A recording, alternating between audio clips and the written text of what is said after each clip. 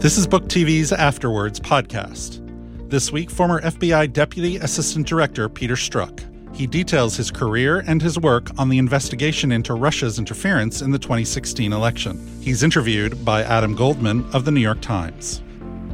Hi, my name's Adam Goldman. I'm a reporter with The New York Times, where I've worked for about 4 years.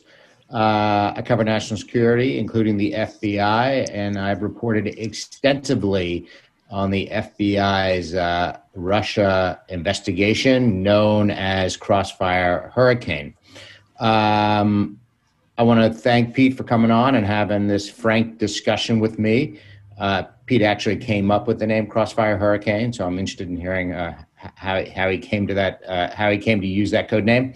But before we get into the details of the book that you have written, that's out, Pete, why don't you tell the listeners a little bit about yourself and your counterintelligence background at the FBI? Yeah, of course. And first, thanks to C-SPAN for hosting. And Adam, great to be here with you. I started in the FBI in 1996. I had been in the Army prior to that, went through college on a ROTC scholarship, so went active duty, and then entered the FBI actually as an analyst working domestic terrorism back in 96. Saw the organization, saw the work that agents did, knew that was absolutely what I wanted to be doing. And so I applied, was accepted, and went down to Quantico in 98. And then from there, left the academy and went up to Boston, where I was assigned to work CI, and did that for my entire career. While I was in Boston, worked on the case, which on a series of Russian illegals, which formed the basis of kind of the current or past television show, The Americans, but did a variety of kind of the bread and butter counterintelligence work that occurs in a mid-sized office, whether it's Russia, China, espionage, proliferation, economic espionage. And then from there, after being a street agent, started moving up the management chain and did various supervisory roles. A lot of espionage focus, but then increasingly a broader counterintelligence focus, working a lot of China, working a lot of Russia, but kind of the whole gamut of the counterintelligence work that the Bureau does, up to the point where I was the deputy of the counterintelligence division, so the number 2 of all of the FBI's counterintelligence operations. From there, worked not only the Clinton mid-year investigation, but then also went over to Special Counsel Mueller's team, set that team up, staffed it out, and structured it with the FBI personnel. Was removed from that and returned to the Human Resources Division, where I was there for about a year until I was terminated in 2018. Pete, once again, before we launch into this book, describe to us a little bit about the difference between what a counterintelligence investigation is and what a criminal investigation is at the FBI. I think that has been lost upon the public in the midst of everything.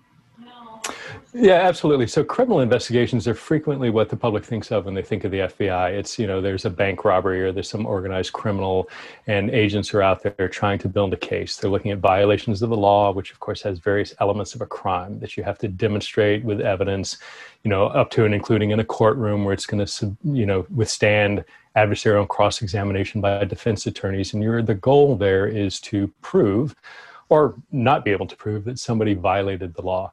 Intelligence work is really different. Now, counterintelligence isn't new. The FBI has been doing that for generations and generations and generations. Nazi saboteurs coming onshore, in the Northeast coastline. And even before that, prior to World War II, looking at what foreign nations are doing from an intelligence perspective. That's really different from criminal work. The standards are very different. Frequently, the material and information is classified. There are things that, if it was disclosed, could, get a source killed or destroy some very sensitive sort of collection that's going on overseas. And so the goal also is fundamentally different. It's not necessarily to prove that a crime occurred. The goal at the end of the day is to get an understanding of what any foreign nation, whether that's Russia, China, Iran, Cuba, you name it, what they're doing from an intelligence perspective in targeting the United States, because the FBI has the lead role in countering that intelligence activity. And again, up until very recently, it's a very, very quiet line of work. It's classified, nobody talks about it. Every now and then a spy case will be made and it bursts into the public imagination. But by and large, the work the Bureau does in the counterintelligence arena is beneath the surface and something that just isn't talked about. Pete, why did you decide to write this book? For years, you've essentially maintained your silence, except when you've spoken to Congress. And now you've come out with this book, which is, obviously highly critical of the president of the United States, President Trump.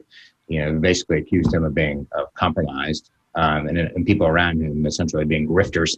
Why put yourself back out in the spotlight where Trump can torch you on Twitter? Because the threat he poses is too important to ignore. It was there in 2016. It continues to this day. And I wrote it for a few reasons. One of the reasons was to have an accurate accounting of what occurred. There's been a lot of recounting and twisting of the historical narrative by partisan individuals seeking to twist what did and didn't occur, which continues to this day. I wanted a book that could be relied on to be an accurate factual representation of exactly what we did through 2016, 17, all the way up to the current day. The other thing I wanted to do is get the reader into the mindset of what a counterintelligence agent thinks and how they see the world and why counterintelligence work is what it is, what we're concerned with, and why that's different from criminal work. And then the last thing, of course, is to highlight, as I said, the threat that continues to come out of the White House and Trump. Things haven't gotten better. The Russians are still attacking us. People need to understand why Russia is doing what they're doing, and also the unique threat that exists within the person of President Trump, and why that is so advantageous to Russia, and why Russia continues to try and get him, in this case, reelected. Why should readers take your word over Trump? You have been cast as a villain, a secret member of a cabal, right, who wanted to take down the president. I mean, that is the narrative among Trump supporters, mainly based on your text messages that were revealed in which you expressed anti-Trump bias. So you claim, and the Inspector General never found evidence you actually made any operational decisions based on bias. But you are among several FBI officials that Trump has targeted and Trump supporters think are dirty cops. Tell me, why should the public believe what you're writing? For a couple of reasons. One, I think that my historical record and those who have looked at it stand on its own and speak for themselves. Part of what I lay out is this history of cases that I worked, the outcomes of those, why and what we did and the reasons we did it. So it's very plainly there. It's able to be corroborated and people can see the facts and go back and verify them. The places they should look to verify them, the reasons they should believe me, is all these independent looks that have been done. There have been 2 Inspector General investigations over 3 years with 15 or more attorneys and analysts looking at every last thing I did, every text, every email, every call, every note, every communication, all of which have concluded that not only me, but the entire team, that there wasn't evidence of any act being taken based on an improper motive. When you add on top of that multiple U.S. attorneys that the Department of Justice has assigned to take a look at our actions after the fact, when you look at all the congressional investigations that have tried to spin the things that we've done, not to mention all the media, you and other folks looking at what we did, all of these things, all of these deep investigations have come up with no indication, no evidence that things were done based on improper considerations. Now contrast that with the president's behavior. He can't make it through a press conference or a town hall without fact-checking at each event, pointing out the numerous, frankly, lies, things that he says that aren't true. And this isn't a one-off occurrence. It occurs time and time and time again, and folks in the media and others have cataloged the literally thousands of untruths that he's uttered. So when I look at the targeting of us, not only me, but others in the FBI who have been lumped into this crazy conspiracy, it is apparent to me that it's being done by partisans, and it's being done specifically to undermine any sort of valid criticism or observations or investigations of Trump because he's scared of what's there. He doesn't want the truth known. And anybody, again, look at not just the FBI, look at people like Ambassador Yovanovitch and our Colonel Vindman. Anybody who dares speak the truth is immediately attacked because they don't want the truth out. This leads me to some things you write in the book. On the one hand, Pete, you are cast as a central villain in this narrative, right? But when it's convenient for Trump allies, you are a truth teller, right? Walk us through a couple of accounts in the book that sort of explain this I mean, it's almost like a conundrum, right? Walk us through how you handled the Comey memos, right, that he wrote about regarding Comey wrote about regarding his conversations with President Trump, and also your role in interviewing General Flynn, right, and expressing that he didn't have any signs of indicia or a deception, but yet he lied to you. Walk us through those two accounts and how they fit into this conundrum. Yeah, absolutely. So, I mean, the fact of the matter is, I lay out the truth. And on both sides of the partisan debate, people are going to find things that support their arguments and rebut their arguments. So what's immediately apparent is that some things, even to the same members of some of the right, are seizing on items that both tend to favor my credibility and on the other hand, seek to undermine it. In the example of General Flynn, we went in there, interviewed him. He knew that we were there to interview him about conversations with Ambassador Kislyak. I mean, a ton's been declassified, in my opinion, horribly, recklessly, and dangerously.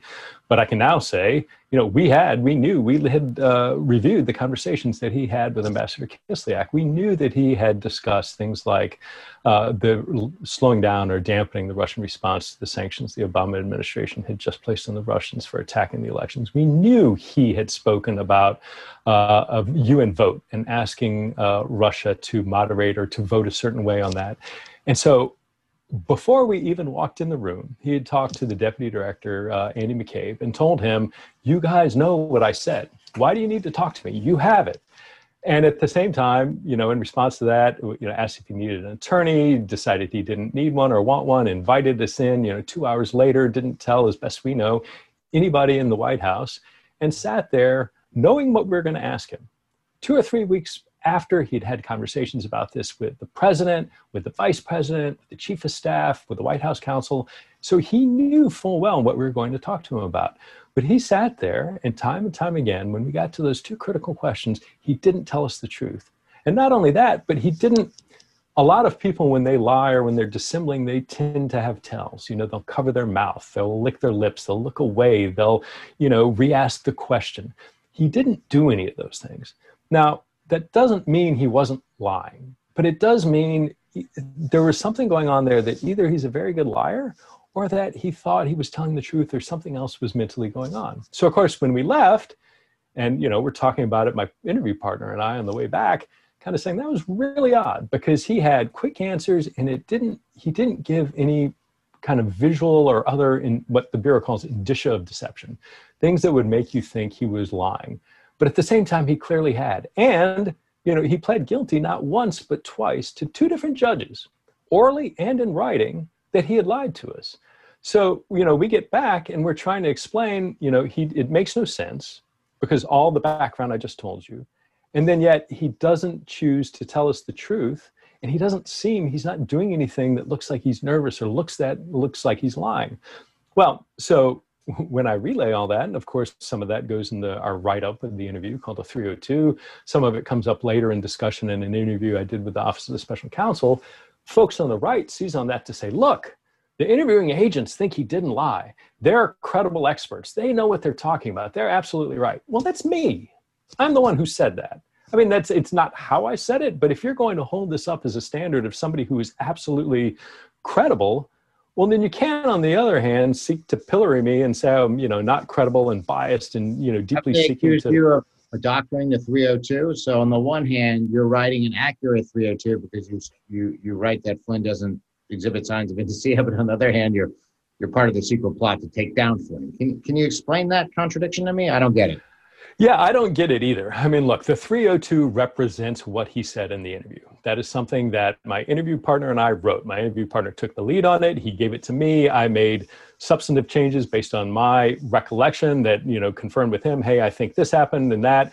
We agreed on the substance of that, and that is what he said. That is why our names are on that 302. I gave it to somebody who's an excellent, proofreader to sit there and say, hey, does this grammatically make sense? And there were some, hey, you've got a split infinitive here or a passive voice there. That's common with 302s, that you'll have somebody review it. But of course, this has been seized on by some on the the crazy extremes to say, oh, this was, rewritten several times. There's a missing 302. There is no missing 302. My interview partner began the drafting process, as always occurs in a 302. Somebody takes the lead in writing. They kick it over to their partner, who will sit there, review it, adjust things, add things, because you have to bring together the recollection of two people. And that's what occurred. We sat there, we came up with it, and that 302 represents what Flynn said. And everything, that 302, the notes I took, the notes my partner took, all of that has been turned over not only to now the Department of Justice, but was provided to Flynn's attorneys. So there's nothing unproduced here. There's no secret here. But again, it serves as this kind of this lie, as grist for some great conspiracy theory that, there's all kinds of untoward activity going on with the interview of Flynn that just didn't happen. The one thing I understand too, it's also part of this contradiction / conundrum. If your critics of the FBI and of Comey's leadership, they say you went in to entrap Flynn, right? That you set up this interview and you entrapped him. But when you read about documents that have now been declassified and made public and handed over to Flynn's lawyers, you see that Jim Comey, and you write about this in the book too, you see Jim Comey on the 23rd decides that you guys are just going to ask them questions. But then by the 24th, the day you interview General Flynn, Comey has decided you can read back snippets of the electronic intercepts, right, from his discussions with the Russian ambassador Kislyak. If you're going to entrap Flynn, why give him the benefit of reading the snippets of what he actually said on the electronic intercepts? I don't understand that. Why give him the chance to tell the truth? Well, look, this plainly was not an entrapment of any sort. This was not a perjury trap in any way, shape, or form. What's interesting about that morning, as you point out, is not only overnight did Comey think about it and say, hey, you can read him, you can give him some of the things you said, but also in my notes from that morning, hours before interviewing him, I note that the goal of the interview is to give Flynn the opportunity to tell the truth about his relationship with the Russians. That was the purpose of the interview. Now, surprisingly, the Department of Justice in recent filings in D.C. with regard to Flynn and withdrawing his plea makes no mention of that, which is odd because it directly rebuts some of the things that that the government is arguing in the recent filings, and which I hope that the court now will get to the bottom of as they hold some hearings to try and understand what happened with the withdrawal of Flynn's plea. But at the end of the day, you're absolutely right. We went in there because we needed to understand what Flynn's relationship with the Russians was. We had looked at Flynn and in the late fall and early winter had decided, we're not coming up with a lot. And we were looking at him to see whether or not he was a potential match for what George Papadopoulos had stated to a representative of a friendly foreign government, right? That there was this allegation that the government of Russia had offered to assist the campaign in the release of material that would be damaging to Obama and Clinton. We had looked at Flynn, because of a lot of connections he had to Russia, as potentially one of those folks who might have been the person who heard that. We were moving away from that to the point that in the fall and early winter, up to and including the director, had been briefed, hey, we're probably going to close this case because it just doesn't look like he's a likely candidate. And everybody had agreed. And so that had occurred in the December timeframe. When we get these intercepts between Flynn and Kislyak, that radically changes our understanding of Flynn's relationship to the Russians. And suddenly he becomes, again, a focus of investigative interest because of his relationship to Russia. So there's a lot of this conspiracy. Oh, the Washington field office wanted to close it and the 7th floor of the FBI stepped in. It's nonsense. Pete, another theory is, there was an intentional leak in the Washington Post about Flynn's calls with Kislyak, right? That, the right is very upset with and say it damaged Trump's presidency and was meant to take out Flynn, that leak. But isn't it true you already knew about the calls well before that was revealed in the Washington Post? I think as early as January, right? Obama had asked to ask the intelligence community to figure out why Putin hadn't responded to sanctions. You guys find in your holdings that Flynn, in fact, had talked to Kislyak. Did that leak matter? What was explain, or were you going to interview Flynn anyway, or was it just convenient for you? I think you write about it in the book. Walk me through that. Yeah, so the leak mattered. And, as you know, that in the FBI, one of the roles I had was leading, investigations of leaks to the media. So that was, for many, many, many years, whether as I don't condone that, by the way, Pete. I don't condone I'm an ardent supporter of the freedom of the press, but I'm also an ardent supporter of prosecuting people who illegally leak classified information to you guys. So I can hold both those things in my head at once. But look, as a deputy assistant director, as a section chief, as a supervisor at Washington Field, I investigated countless illegal leaks of classified information to the media. Put several people in jail for doing it. You probably investigated me, but I'm not going to ask about it. Look, Adam, we don't investigate reporters. That's just not something we do. The First Amendment, I think there's some Supreme Court ruling that the rules of the race are set, but the outcome is not. So. That leak, in particular, the one to Ignatius, did have an impact on our investigation. I was very concerned, and if you can look at my kind of communications I made at the time throughout this period, I was deeply concerned about the impact that leaks were having on our investigations. And again, to the kind of crazy conspiracy theorists that think this is all part of an organized plan, look to the record. Look at all my repeated concern about the way the government was hemorrhaging classified information and how it was damaging and impacting our investigations. Those are not the words of a man who is seeking to undermine Trump. Those are the words of somebody who wants to quietly conduct an investigation to get to the bottom of the truth and is discouraged, disappointed, and bothered that all these bits of information are coming out.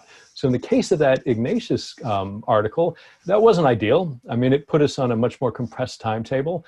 But what it did do is it brought things up into the open. And frequently when things become public, while not great, one good thing that it does is it gives you a reason to go ask about it. So if I know something through a classified way, and if I go talk to you, it's going to burn that source. If there's a big newspaper article about it, well, that gives me a chance to go to you and sit down and say, hey, I read this article like you did. I want to talk to you about it. Can you explain it?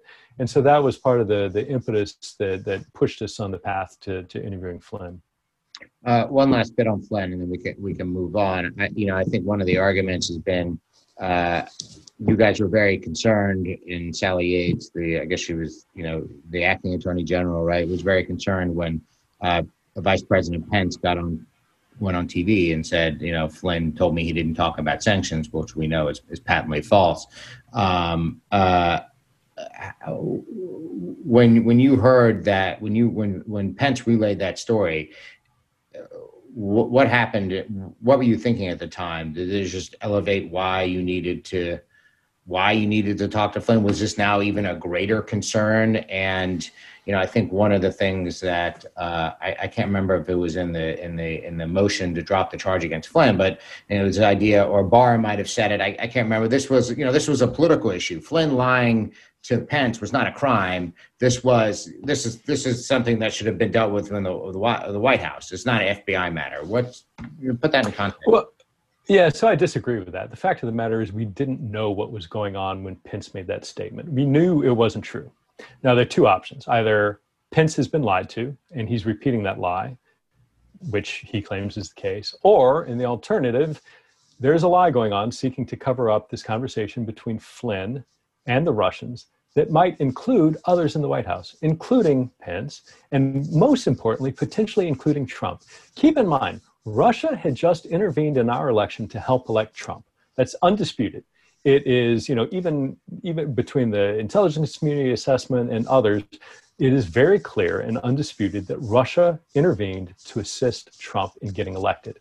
And so we're trying to understand what the nature of that relationship was, understanding what Russia did.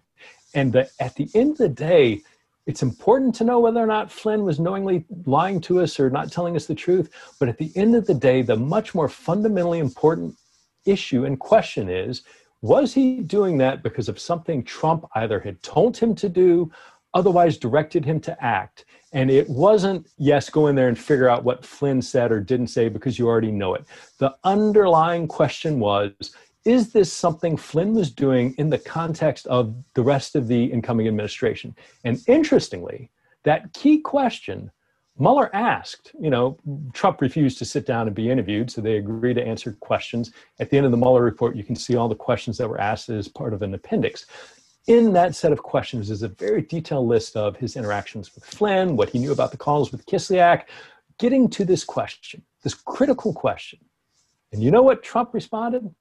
He just didn't answer the question at all. Not a single word, not even a, not going to answer this one, just left it completely unaddressed. Now, I know our Attorney General has said that the president was fully cooperative and bent over backwards, but the fact of the matter is this key concern, the entire issue driving our interaction with Flynn to understand what the Russians were doing, particularly as it related to others, up to and including the president, has never been answered.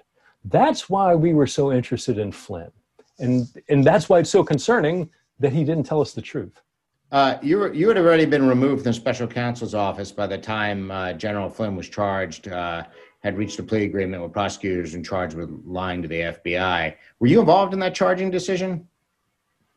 No, I wasn't. Charging decisions are made by the Department of Justice. That is something that prosecutors do. Certainly agents have interactions and discussions about it, but that is a DOJ call. And in this case, it was made by the special counsel. One thing I'd point out that is clear from both material in the special counsel's report and that has been made public, Flynn was under investigation for a variety of potentially illegal activity. First and foremost is unregistered activity on behalf of the government of Turkey, which others around him have been charged for that activity, certainly for allegedly excluding information from his clearance paperwork.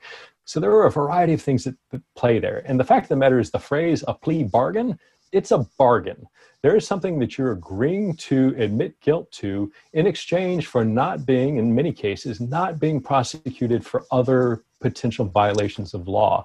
So the idea that this is some de minimis activity that was an attack as part of a perjury trap and there was no other, adverse information there. Well, okay, if you want to back away from that, then let's go look again at all this other potential activity that occurred that was investigated that the government agreed not to pursue as part of this plea.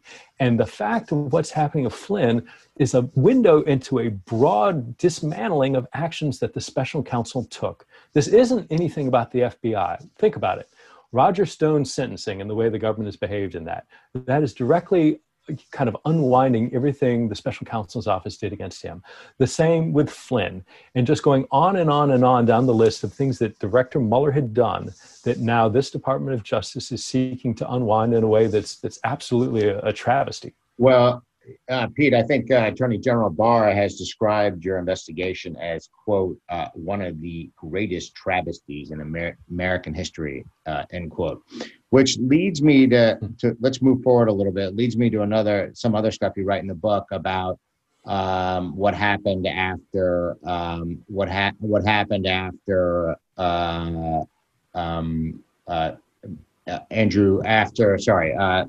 Director Jim Comey was fired in May of 2017. It's something I thought about a lot, and I think you write about some of this in the book.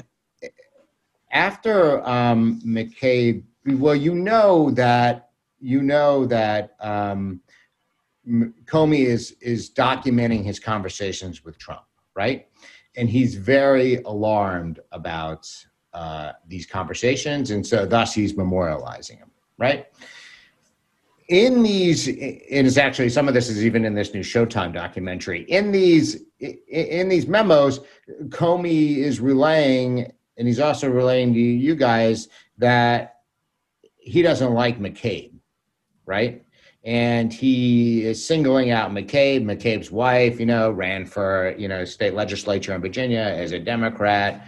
And even when Comey is fired, in the firing letter that Mike Schmidt writes about in his book, he says that one of the reasons he fired Comey was because of McCabe's involvement at the end in the Hillary email investigation. And I can't remember the exact language, but Trump says it's essentially unconscionable. I believe it's May 15th. I think you're right. It's May 15th that the FBI decides to open up this obstruction and counterintelligence investigation into the president of the United States. I mean, this is really unprecedented territory, right? You suspect Trump might be an agent of a foreign power, right? Russia. Given that was Mr. McCabe opening that investigation, and given his history with Trump, right? Should he not have done that? Was he conflicted? I think a lot of people could look at that and say that was retaliatory action by the deputy director, that he is getting back at Trump for singling out his wife and saying bad things about her, and he was conflicted and he shouldn't have done that. And in a minimum, he should have gone to Rod Rosenstein, right, the deputy attorney general, since Sessions was recused, and sought his approval. A, do you think this was an abuse of power? Do you think Andy should have stepped aside? And B, why not go to Rod and get top cover from DOJ before opening like the most politically maybe the most politically toxic investigation, in the Bureau's history? So it's absolutely merited. Part of what I talk about is the discussions we had shortly after the inauguration going forward about the fact that we had sufficient predication to open a counterintelligence case on the president, and we didn't do it for a variety of reasons. I mean, all the reasons you talked about just how the legal issues, the constitutional issues of doing so, down to the kind of nitty gritty about how do you investigate the president, right? You're not going to surveil the Secret Service motorcade or an Air Force One flight. You can't go get his trash out of the Oval Office. So investigating, or even getting financial records, you can't do that quietly just based on how many there are. So for a variety of reasons, while we all debated doing it, I was kind of steadfastly arguing against it because I didn't think we needed to do it. But that sort of discussion, certainly within the counterintelligence division, was going on months before the actual decision to open the case. And it was only after Director Comey was fired that it was like, we have no other choice. Nobody wanted to open that case. Nobody was eager to do it or seeking to find a reason to do it. It was the opposite. We were trying not to do it. But that firing was so grievously impactful on what we were doing, both in terms of obstructing the investigation potentially, as well as, kind of pointing to what is going on. Because remember, the very next day, he's crowing about it to Ambassador Kislyak and I think Lavrov in the Oval Office. A great weight has been lifted. And the only reason we know about it is not because U.S. press were in the room, but because Russian press are in there photographing him. That's how America finds out about that. As to the top cover, keep in mind, too, immediately after, within a week of this being opened, Deputy Acting Director McCabe, along with Rod Rosenstein, the DAG, go up to the Hill, to the House and Senate, and they sit down with a gang of 8. And so Senate Majority Leader McConnell is there. Speaker of the House Ryan is there. Chairman of the House Intelligence Committee Nunes is there. Chairman of the Senate Intelligence Committee Burr is there. And they lay out in detail the cases we've opened on Trump, the perjury investigation on Sessions, the Attorney General that had been opened, and all these other investigations, precisely to do exactly what you're asking about, to give the ability for a bipartisan group outside of the executive branch to challenge those decisions, to ask questions, to make sure they're comfortable with them. And you know what? None of them, all their questions were answered. None of them objected. All of them gave their imprimatur to what the FBI and DOJ had just done. So this wasn't some act of retribution done in a spate of anger. This was a product of a very long buildup that we had actively been trying to not do. And when we finally precipitously had to do it because of the president's actions, we immediately went up to the Hill to make that a much more, open decision and something that involved a bipartisan inclusion and briefing about. But you've been criticized for not going to Rod Rosenstein and seeking you didn't need to, right? But for not going, at least consulting with him before you open the obstruction / counterintelligence investigations. Why not do that?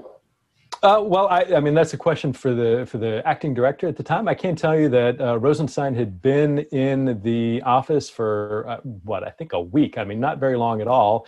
And the question was, we had just, not knowing anything about him, we had been arguing, Director Comey had been arguing with the Department of Justice to open a perjury investigation on Attorney General Sessions based on his not telling the truth during his Senate confirmation hearings about his interactions with the government of Russia. Whether he was lying or not, I mean, he clearly wasn't charged, but that was of some concern to us and had been referred to investigate by the Senate. Director Comey had been rebuffed time and time again in his conversations with Rosenstein about opening that case. He just didn't answer the question. Then add to that the fact that the Deputy Attorney General writes a letter which has to do with the Clinton investigation, which has nothing to do with the actual reason why Trump fired the director, and yet somehow that's being used as the fig leaf to provide justification for the firing. Now, there's a reasonable concern as we look at that. What are the Deputy Attorney General's motives? Now, again, he's new. We're seeing this pattern of behavior where we're concerned about the president, his national security advisor, his campaign manager, his attorney general. The list goes on and on and on. And now we have a brand new Deputy Attorney General who writes a letter that is used as a pretext for Comey's firing that has nothing to do with the actual reason that Comey's fired. And it is a reasonable question within the FBI's mind about where are this man's motivations? Why is he acting the way he did? And is this something where he is acting in good faith, where he's being duped, which I ultimately think, inexplicably he allowed himself to be used in that way? Or we also have to consider, in the worst case, is he acting in concert with the FBI or with the White House to illegally, or not illegally, but to commit obstruction by firing Comey? And so all that's in the kind of mind of those of us in the FBI. And again, I can't speak to, I don't want to put myself in the acting director's head or the general counsel's head, but I'm speaking for sort of how I saw it and how we talked about it. Two more quick questions because we're running out of time. But one, let's touch on the dossier, which has taken on a larger than life significance in the Russian investigation. That was a secret wiretap. You guys sought and obtained a secret wiretap application to do electronic surveillance on Carter Page, a former Trump advisor. Turned out the material you used in part to justify getting this application was from a former MI6 intelligence official who had provided what is known as the dossier. Turned out there were some serious issues with the dossier, and the Department of Justice Inspector General later found that the applications that were used to get it were riddled with errors. Okay. My question for you, Pete, on this subject, and you write about the dossier in the book, everybody knew at the FBI, including yourself, including DOJ officials, that this FISA application could probably one day be scrutinized by Congress. You knew probably everything you were doing were going to be scrutinized by Congress. On this sensitive aspect of the investigation, seeking this wiretap application, why push forward with the dossier that hadn't been vetted? I understand that the source was reputable who provided to you, and he himself had a good reputation at the FBI, but the underlying information that you used to get the dossier had not been vetted. Why push forward and use it? Why not be cautious and say, hey, you know what? Let's examine all this, and once we get to sort of a comfort level, we could say 50% of it's correct, 75% of it. Let's use it and move forward. Why do it at the moment? Because that's the common way in a counterintelligence investigation you approach intelligence that you receive. Certainly the way you view that intelligence in many ways, before you can really dive in and try and corroborate it or not, a lot of it goes to A, what's the history of the source? And I want to be very careful to say I'm not confirming or denying, what you said and where you said Steele worked. I mean, I think the most that's been said is that he worked for a foreign government. Having said that, though, when information comes in the door from any source, even if we haven't yet run it to ground, a lot of things go into how we view its potential, its reliability and its potential reliability. We look at the history of the source, their access, their training, information they provided in the past. We look at some of the broad context of the information. Is that consistent with information that we've previously received? And in the case of this FISA, all those concerns were highlighted. I mean, there's a page-long footnote that talks about our understanding of where the information is coming from, that it might be opposition research in nature, and flagging all these issues for the court about our concerns. This is certainly on the application, on the first application for a FISA, and kind of laying out where we have gaps and concerns, what those are. So it isn't ever the case with intelligence that, particularly if we have it coming from a source that is reported reliably in the past, that we sit there and wait. I mean, think about it. If you have an allegation of terrorist activity that comes in from a CT source that has been reliable in the past, alleging something's going to happen, the FBI doesn't sit and wait to act on that, to wait and get a FISA until we can run around and dig down and verify every last little bit. Because the fact of the matter is, the broad contours of what Steele's material provided were consistent with what we had been seeing. You're talking on you're talking on the 20,000 foot level, Russian interference using associates of Trump to. That's right. Hear what you're right. That's right. And the last point I'd make is like, we were close. Like, I remember before we had talked with DOJ about getting a FISA on page before we ever received the Steele information. And this has come out in transcripts that have been released through the Hill on various interviews.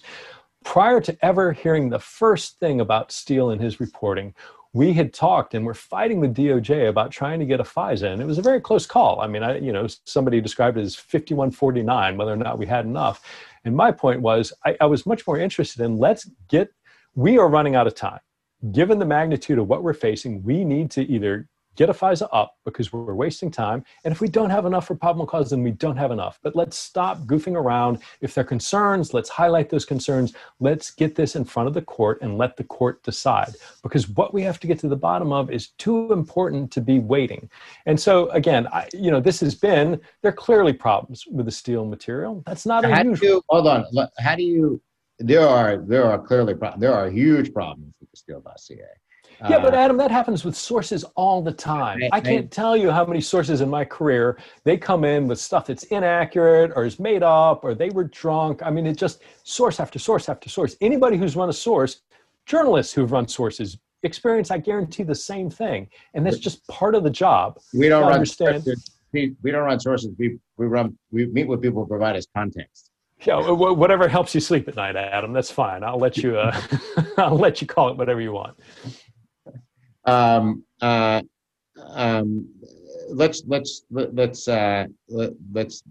move on from the dossier. The Attorney General William Barr has appointed John Durham, a federal prosecutor from Connecticut, to review the FBI's handling of the Russian investigation, at least the origins of it. And it seems like the scope has grown. We're not exactly clear what the scope is of this thing.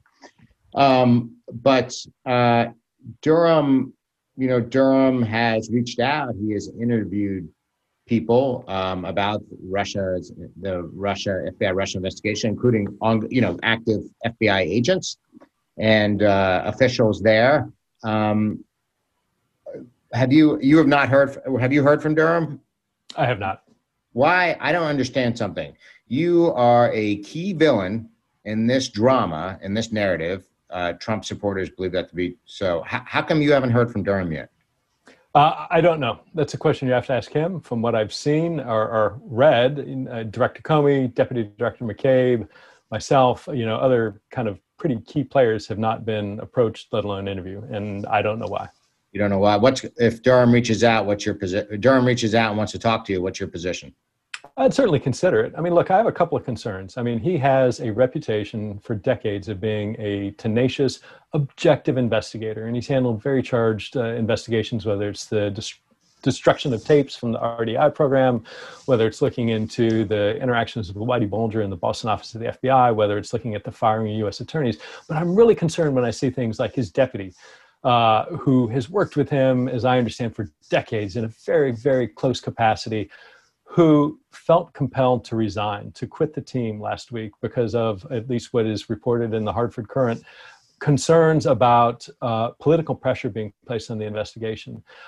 That's unheard of, one. And for somebody who is essentially a teammate of him for decades to feel so compelled that their conscience can't allow them to continue work, that's a huge red flag. And it joins this parade of prosecutors who have quit the teams. I mean, look at the 4 attorneys who left the Roger Stone prosecution team. Look at the lead attorney who left the Flynn prosecution.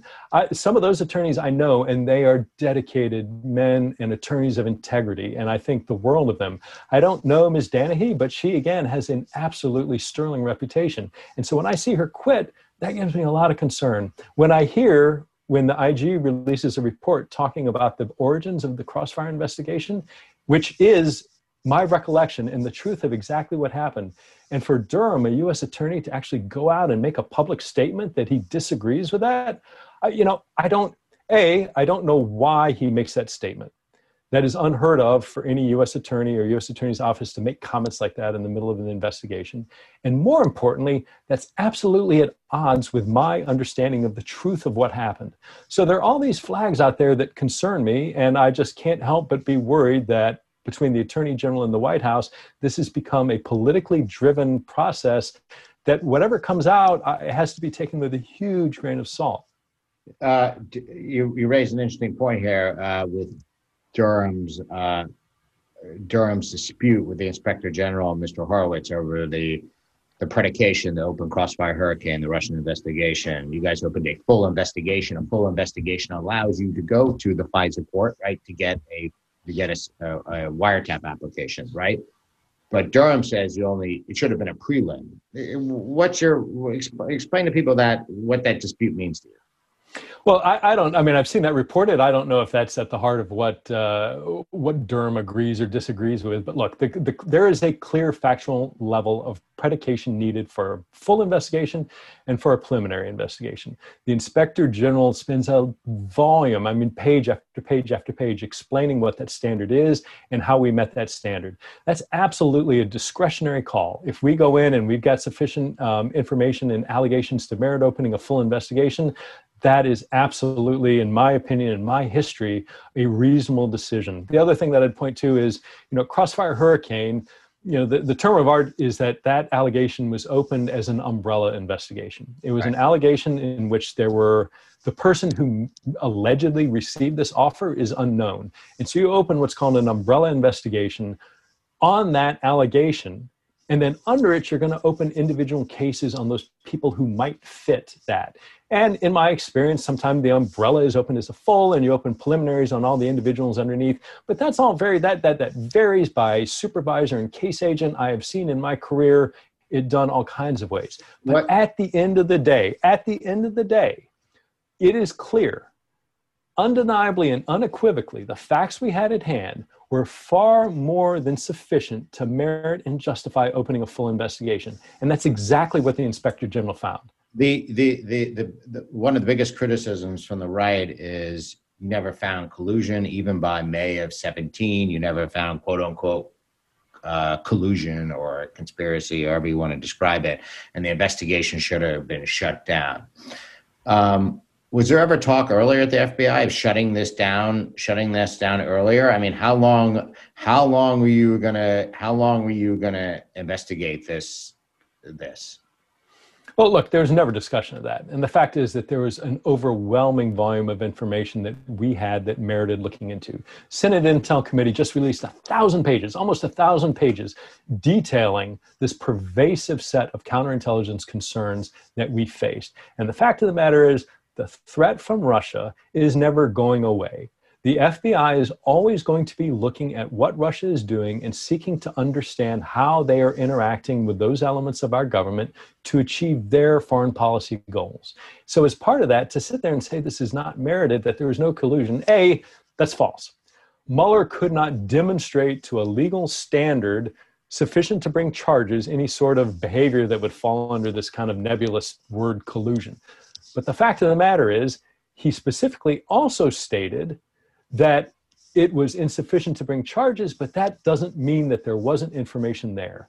Mueller's job is as a prosecutor. He's either going to bring charges or he's not going to make the allegation because he doesn't want to unnecessarily tar somebody's reputation or cast aspersions on him. That's a completely different standard than what counterintelligence investigators look at.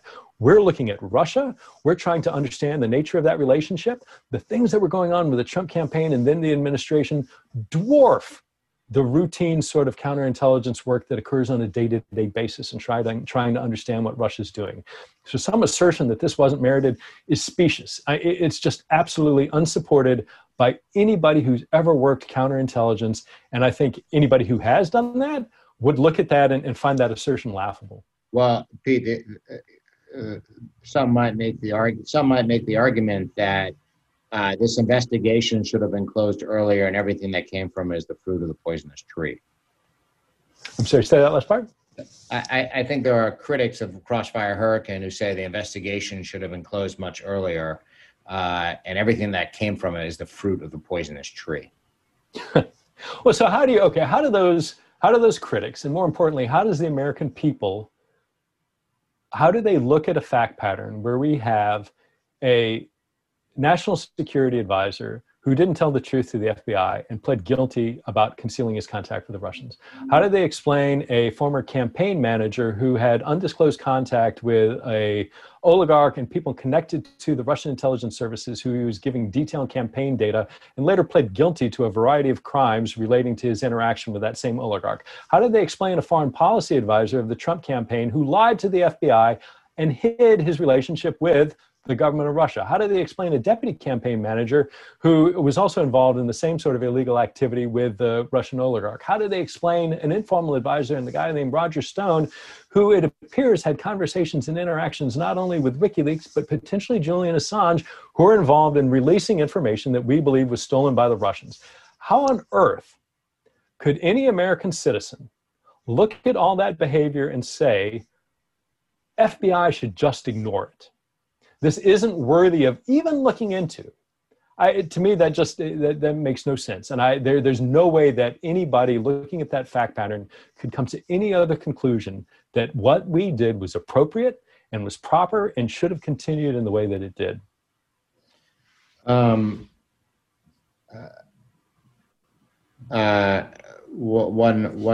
other thing.